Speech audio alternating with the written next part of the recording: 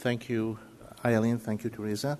And also I'd like to thank organizers of this meeting for inviting me here.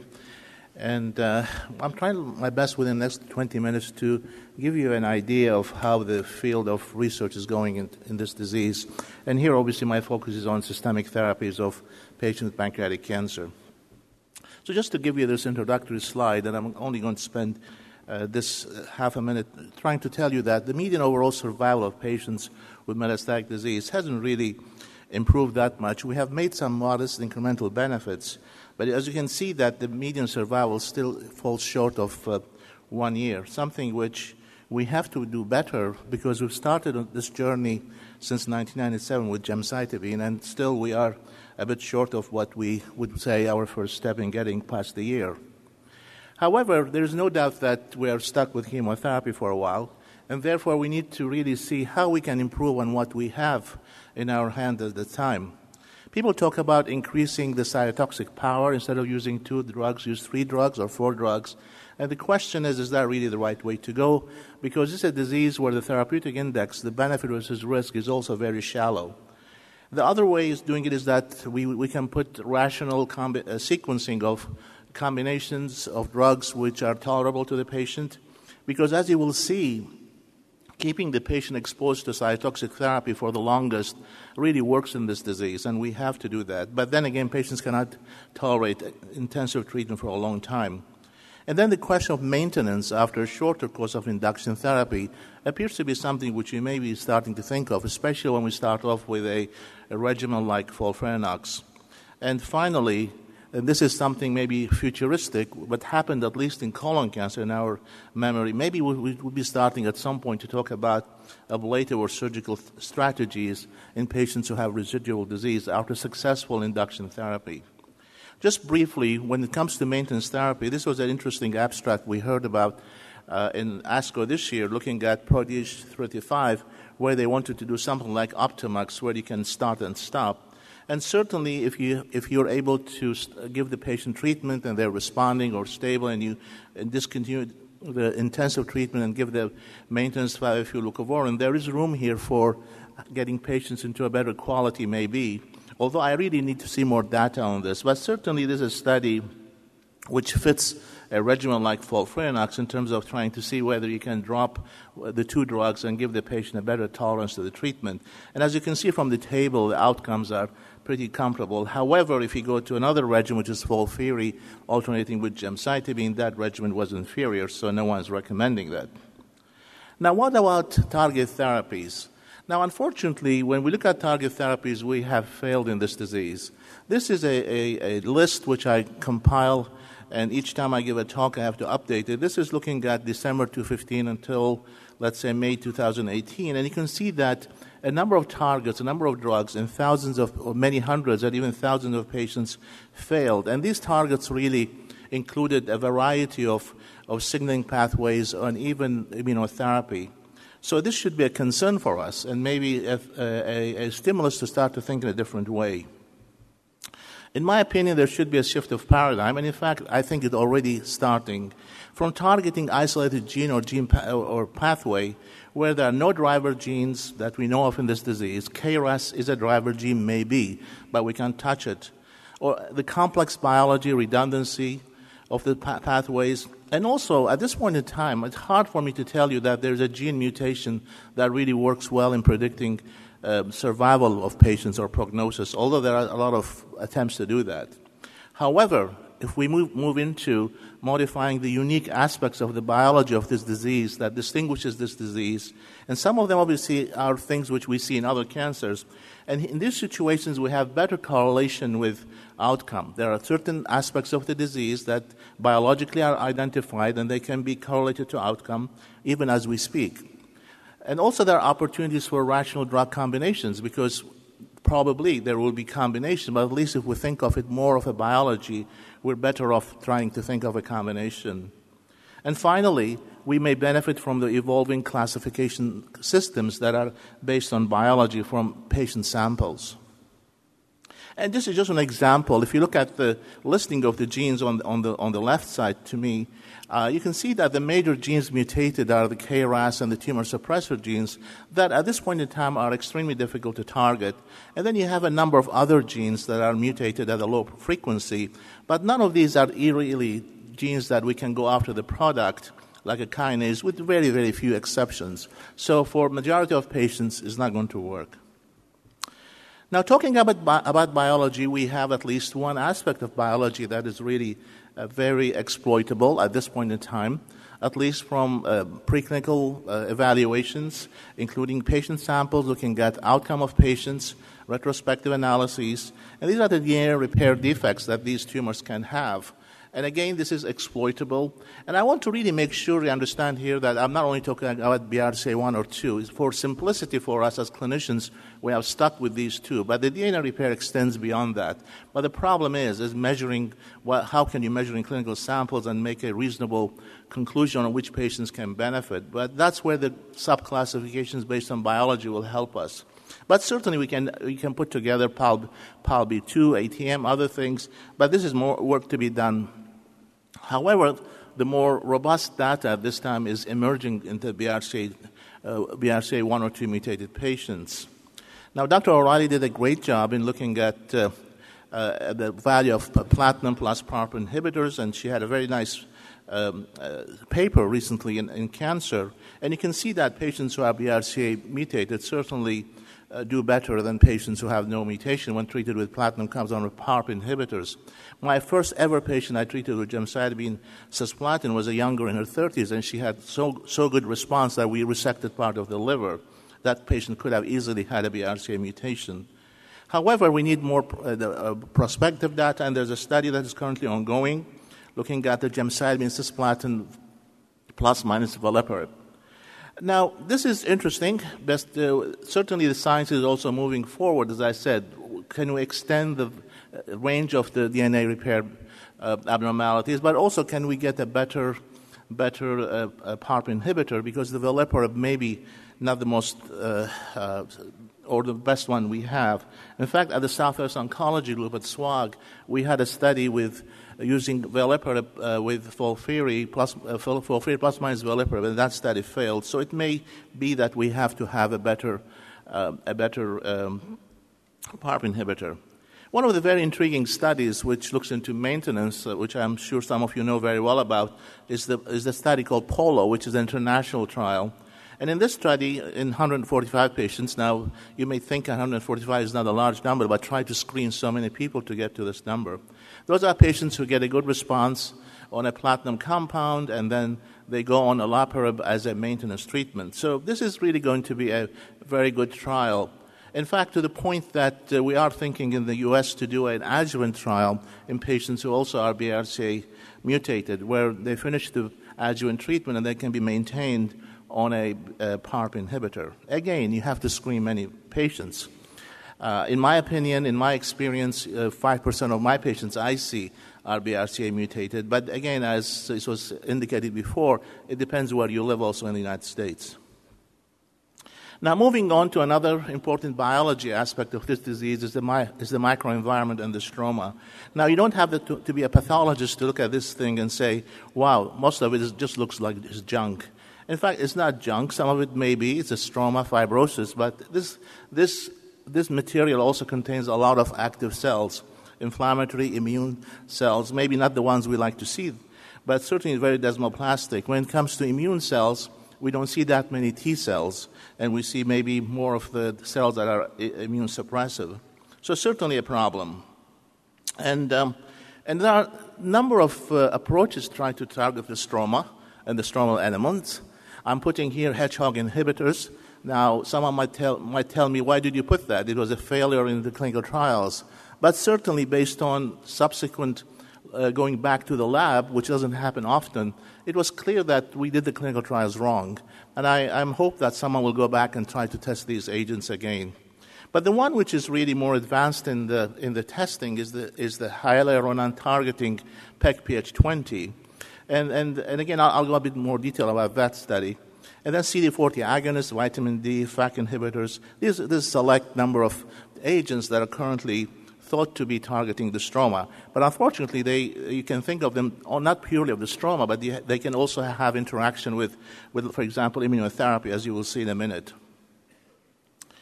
Now, the story of the hyaluronan and PEG-PH20 is based on a phase 2 trial that showed that only in patients who are expressing, tumors are expressing or overexpressing hyaluronan, they benefited from gemcitabine nab-paclitaxel plus the PEG-PH20. Patients who did not overexpress that did not respond.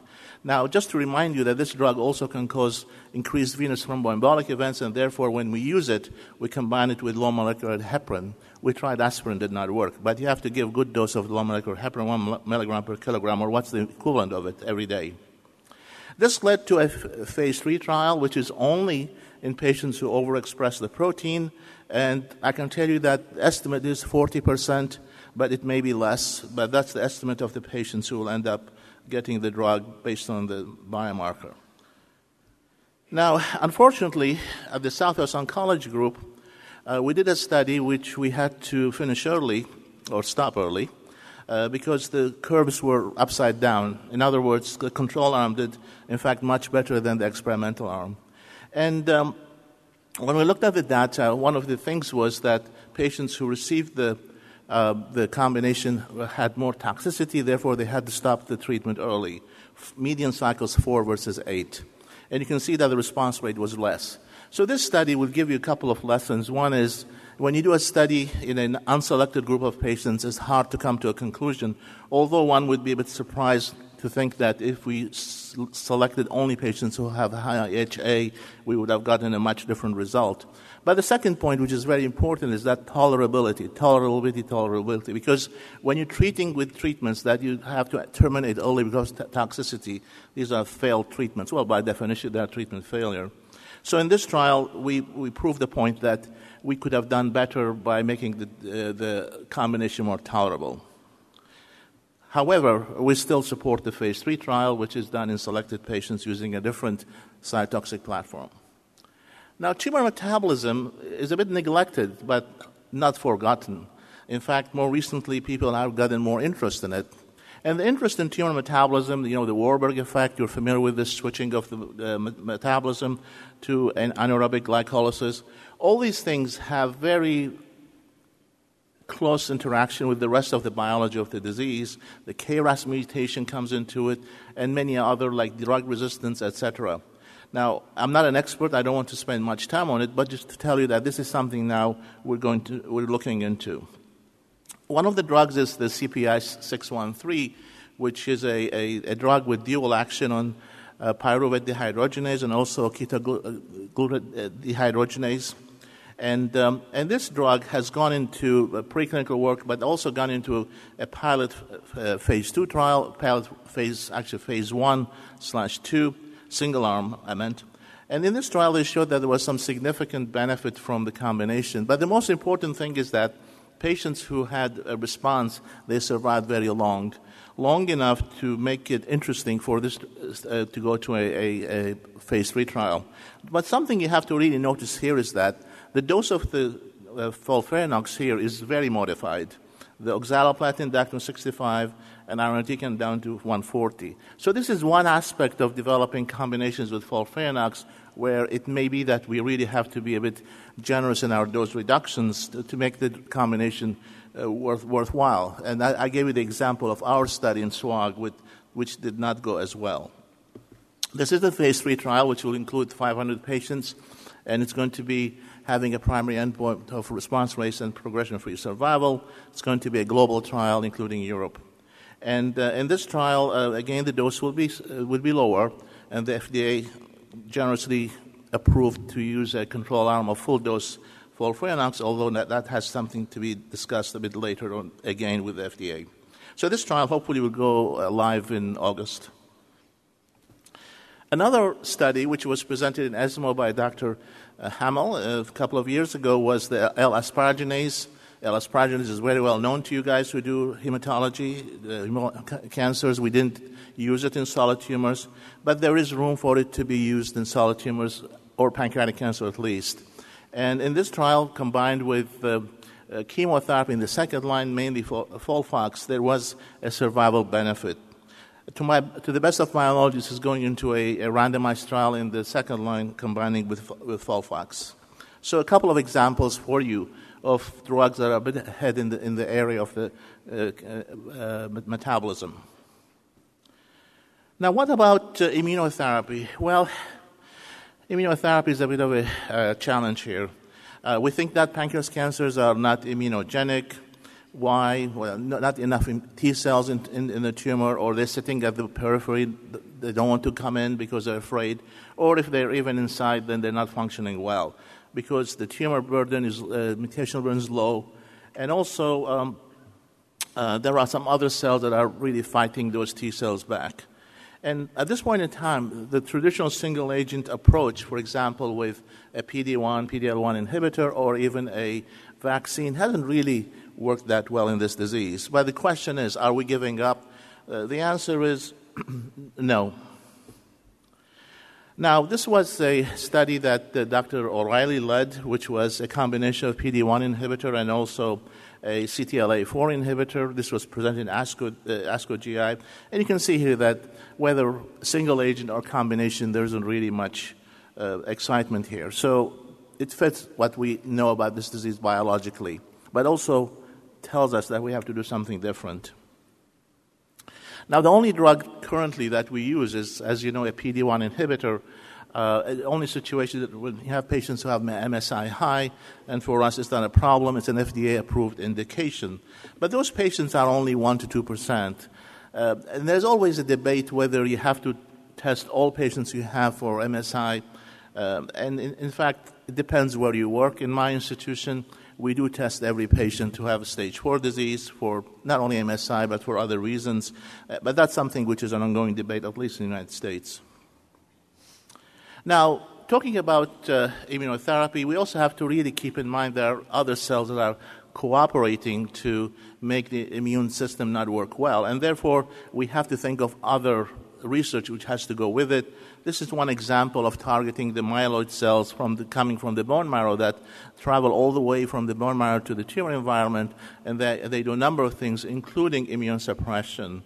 And CCR2 blockade appears to be helping when you add to chemotherapy. We don't know what happens when you add to immunotherapy. But at this point in time, unfortunately, at least to the best of my own knowledge, the drugs I knew about CCR2 inhibitors are not going forward, at least in the typical combination with chemotherapy.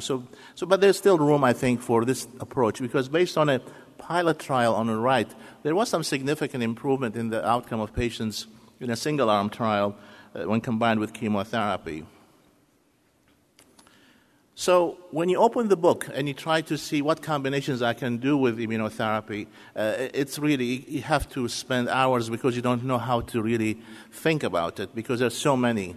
But I'm just going to make it simple for you. In pancreatic cancer, we have a number of major combinations that are being tested. So I try to summarize a lot of work for you.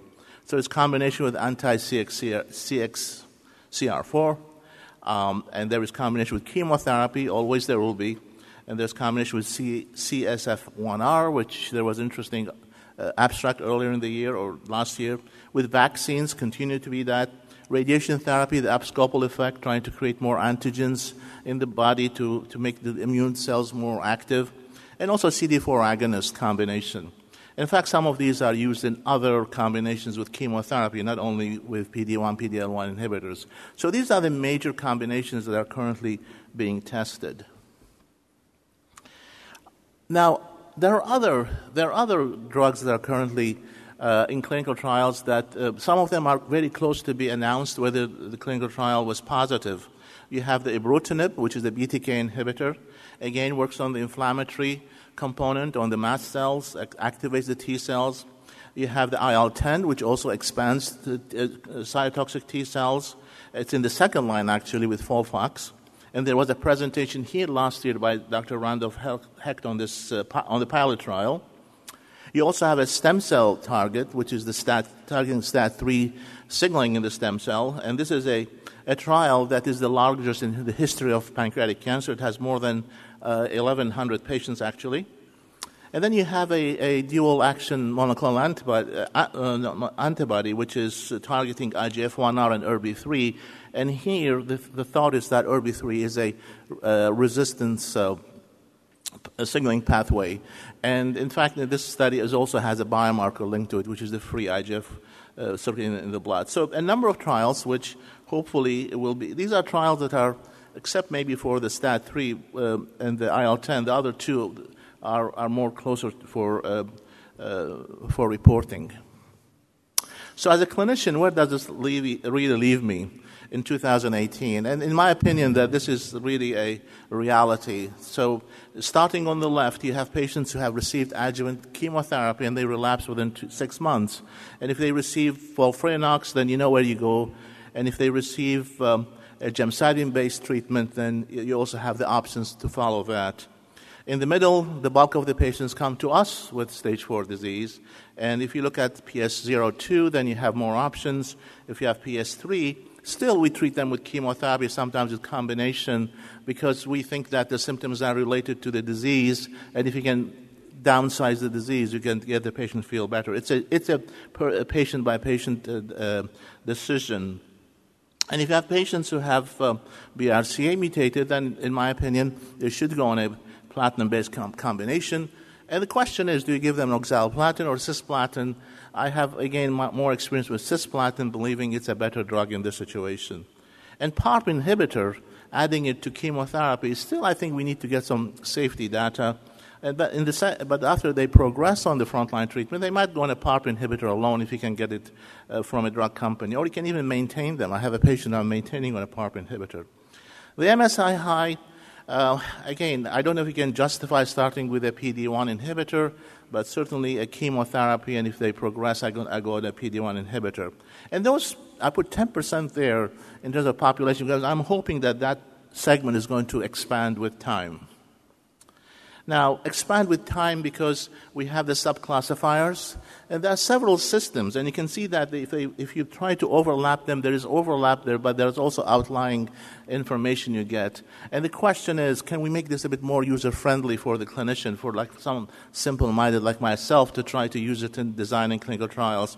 I think it will happen, but I think we have to be more cooperative together in putting data together to get those subclassifiers in a better shape to really reflect biology in a more robust way. So just to conclude, the conventional cytotoxic therapies we use have made incremental benefits. They're modest, but we have to make them better. We have to learn how to use these drugs that we have now in our possession to make it more better for the patient to have prolonged exposure, but also to have a quality of life. And this means it's not radiation, it's rational target therapies. Traditional target therapies, I should say. They really failed so far, like EGFR, IGF-1R, and VEGF. All these things failed. And the paradigm shift is now to really link biology to drug development rather than just single drug target, a single gene target. And there are some promising areas which I talked to you about. And at this point in time, if immunotherapy fails at its classical way we'd like it to be, treat non-small cell with PD-1, treat melanoma, we can't do that in this disease. But this doesn't mean that we shouldn't be working on making it work by using combinations in a better way. So I'd like to thank you all for your attention. I'd like to thank organizers for inviting me. And I also like to remind you that I was asked to remind you that there's another meeting coming on pancreatic cancer expert panel. Thank you very much.